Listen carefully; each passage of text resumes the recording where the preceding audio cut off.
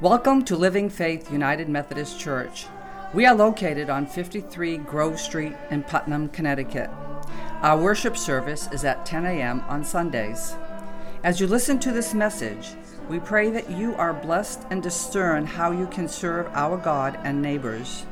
If you want to know more about our church and how you can be part of ministries of mission and outreach, please visit our church website at livingfaithumc.net.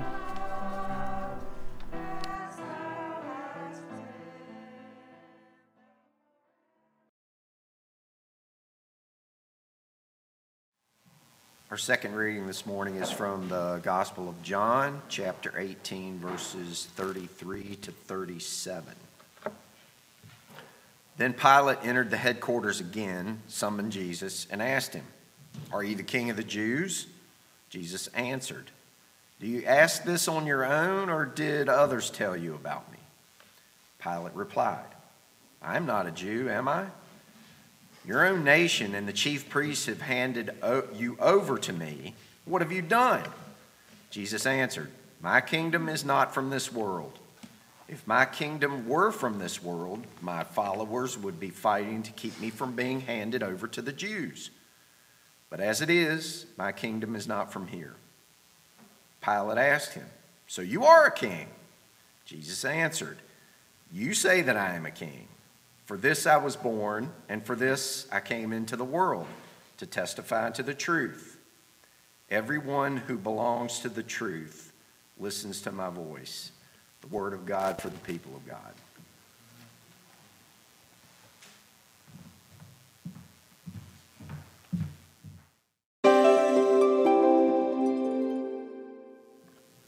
Let the words of my mouth, meditations of our hearts, be acceptable in thy sight, O Lord, our rock and our Redeemer. Amen. This past summer, I was driving on the Providence Pike, and I saw a new building still in construction next to CVS. And the sign said, "The King is coming." Well, I thought for a second that it could be the sign of a new church starting in this town. But it turned out later that it was the new store of Burger King. How many of you been to that store so far? No, shaking your head. Well, to get the words out that they're starting a new store in Putnam, they put the sign out there and said, "The King is coming," which I thought that was kind of religious when I saw the sign. But the liturgical calendar for today, the Sunday today, is called Christ King Sunday. Christ the King Sunday is usually celebrated on the last Sunday of the liturgical year. Next Sunday is the first Sunday of Advent. It's a season of hope and anticipation that leads to the Christmas in December. And we know that people are growing excited as they are to see many luminaries in the houses and the town. People go shopping for the Christmas gifts for their families and friends. And we listen to the Christmas carols on the radio. But the text that we hear this morning does not seem to reflect the much excitement and joy. On this Christmas, the King Sunday, we hear about Jesus who stands before Pilate in the Gospel of John, chapter 18, who asks, "Are you the king of the Jews?" When we say that today the Christ the King Sunday, some of us might be curious why we didn't hear Jesus as our king. Why do we need Jesus as our king? For many Americans, the image as Jesus as a king might seem irrelevant to us because America has not had a king since the end of the American Revolutionary War in 1783. There are still other countries such as the United Kingdom, Sweden, Thailand, and Tonga, they have their kings or queens. But if we ask why we need a king or a queen in the 21st century, the people in these countries might answer that the king or queen is important in terms of the symbol of your unity, tradition, or even revenue that come from the tourist. Nevertheless, for many modern minds, it's difficult to imagine having a king or queen when we live in a democracy in which we are all equal to each other. Even for Christians like you and me, the image of Jesus as king might be problematic. Speaking of Jesus as a king sounds like a patriarchy, where the king possesses all the wealth and power, ready to punish anyone who challenges his authority and governance. So theologians like Adamaria Isasi Diaz replaces the word of kingdom of God with kingdom of God, like K-I-N. Jesus called his disciples his friends, not servants anymore in John chapter 15. So the word of kingdom, like K-I-N, emphasizes the kinship, being relational, and being in the family of God. Or some people prefer to call it today the reign of God Sunday. When we consider why we celebrate Jesus as our King, I believe that it is insightful for us to go back and the story why the Israelites demanded a king in the first place. In 1 Samuel chapter 8, the Bible tells us that all the elders, the leaders of Israel, came to Samuel, the prophet, and the priest, and told him that you are old, and your sons do not follow your ways. Now appoint a king to lead us, such as all the other nations have.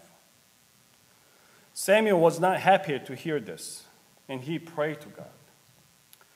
Upon his praying, God answered to Samuel and said, "It's not you that they rejected, but they have rejected me as their king. They have done this from the day I brought them up out of Egypt until today, forsaking me and serving other gods. So they are doing this to you.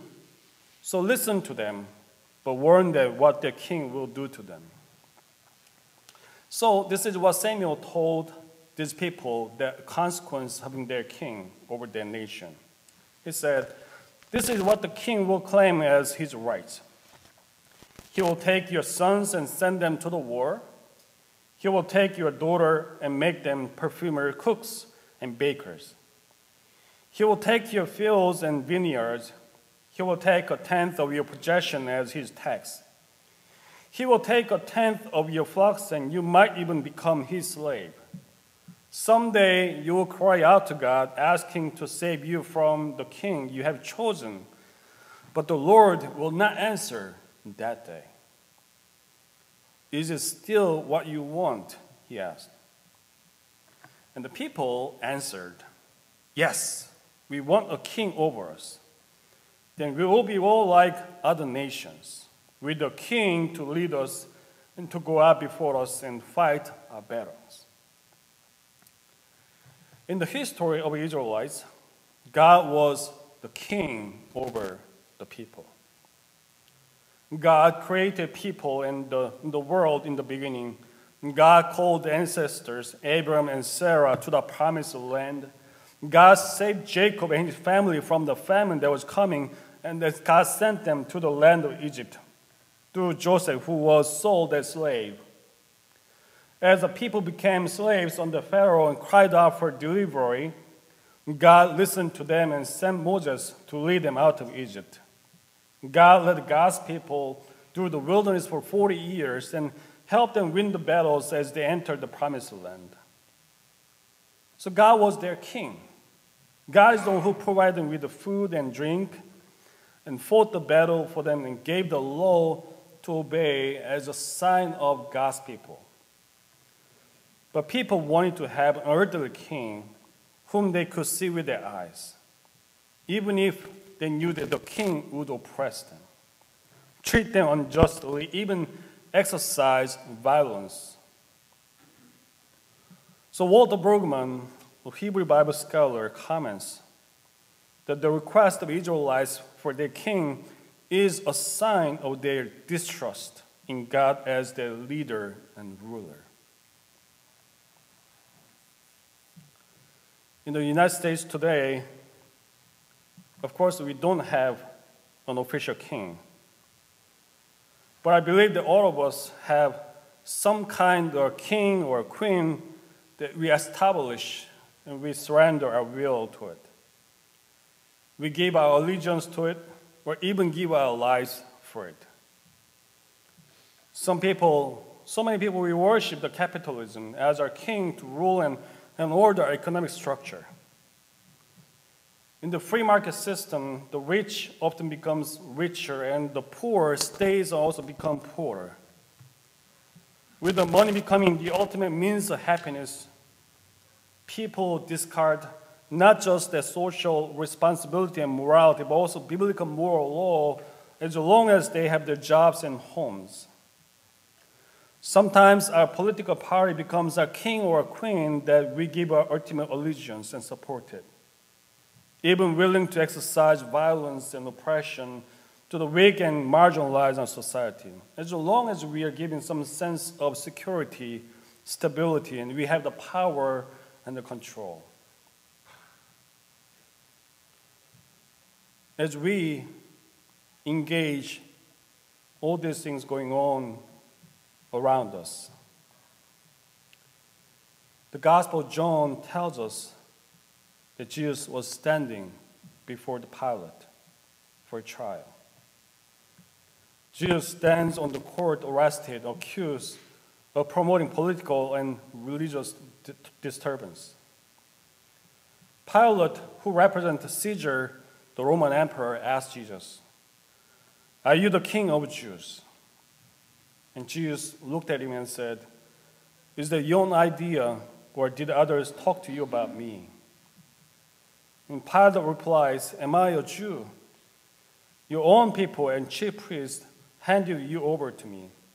What have you done?" And Jesus answers, "My kingdom is not of this world. If it were, my servants would fight to prevent my arrest by the Jewish leaders. But now my kingdom is from another place," he said. Pilate interrogates Jesus because he wants to know if Jesus is a threat to the Roman Empire. He wants to know if Jesus will take up some weapons and lead his people and revolt against the Roman Empire. At least that was what Judas, the disciples of Christ, wanted to see happen with his movement, as he saw so many people followed him around. But Jesus answers that his kingdom is not of this world. While the earthly kingdom uses violence to subdue its people, threatens to lock them in jail, the kingdom of God was present when Jesus healed the sick, fed the hungry, forgave the sinners, ate with the tax collectors, drove the demons out, and performed the miracles. While the Roman Empire threatened anyone who did not conform to its politics and with the violence, the kingdom of God belongs to the poor in spirit and those who are persecuted because of the righteousness of God. But some people might argue that Jesus' answer indicates the separation between the state and the church. Barbara Lundblad, a preaching professor from Union in New York, argues that to proclaim Jesus as our king is a subversive act. She gives a story about one of her students who was an Anglican priest from South Africa. During the class of preaching, he shared the story about what it was like to live through apartheid in his country. He said, "Our whole congregation one day was arrested for refusing to obey the government. When Lundblad thought that she misheard him, he went on to say that all 240 members of the church were arrested and put in jail, from little babies to a 90-year-old man. Today, we still witness the ongoing domination of the world through violence.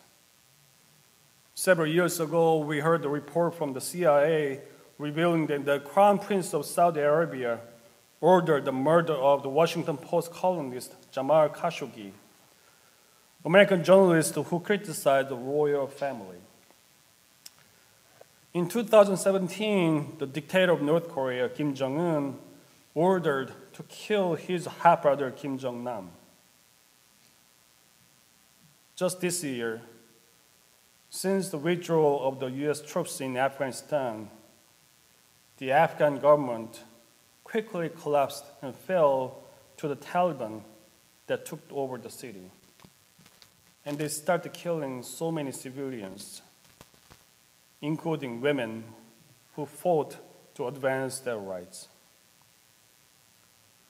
While the elderly kings and rulers attempt to maintain their kingship through the violence and threat and reward, the Gospel of John tells us of Jesus as our King, who is dressed in purple robe and crown, wearing crown of thorns.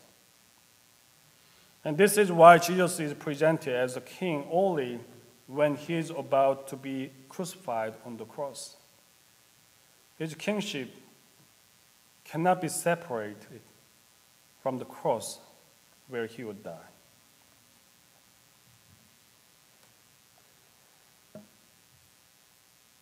I began my sermon this morning that we celebrate Christ King Sunday today. And the story about how this Christ King Sunday started would be a nice way to close my sermon this morning. After the end of the World War I, the nations were grieving over the loss of many lives. As government structures and institutions were left devastated, people were terrified. And that year, 1925, Benito Mussolini made a speech to the nation chamber of deputies that served as a turning point for his regime of fascism. In the same year, the Ku Klux Klan held a march in Washington, D.C. that attracted 35,000 white supremacists. It was the year also that Hitler was building the Nazi Party and establishing himself as a leader. In the words of Melissa Bixler, it was time that the future was very uncertain. And 1 month into the war, Pope Benedict XV began his papacy and appealed to all combatants to put an end at last to this horrible slaughter, which for a whole year has dishonored Europe, he said. So in 1925, Pope Pius XI, the successor of Benedict, instituted the Feast of Christ, the King, on the last Sunday of October in his response to growing secularism and nationalism. Pope Pius wanted to remind the church that God is the ultimate and true king over the history of nations. In the midst of a false allegiance, division, violence, and threat, we Christians are invited to acknowledge our allegiance with Jesus as our true king, who forgives sinners, welcomes strangers, feeds the hungry, and also who gives his life on the cross, bearing the sins and brokenness of this world.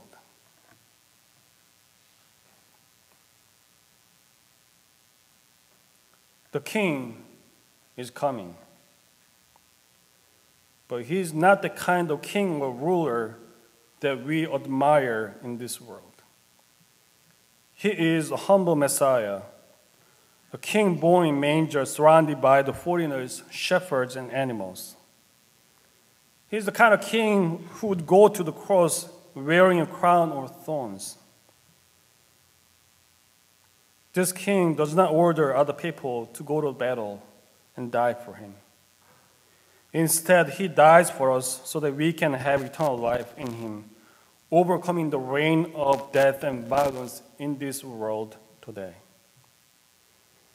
As the liturgical year comes to an end with Christ the King Sunday today, we are reminded that in the middle of the signs of sins and brokenness in our world today, God is in control, giving us the hope in the kingdom of God on this earth as we gather to worship. We all might have something going on in our lives, personal struggles and challenges and tribulations. But even on a personal level, the fact that we celebrate Christ King Sunday acknowledges that no matter what, God is in control. So I pray this morning that God opens our hearts and minds in this season so that we can humbly prepare the way for Christ to come and be the true King in our lives, in our church, in this world. Amen.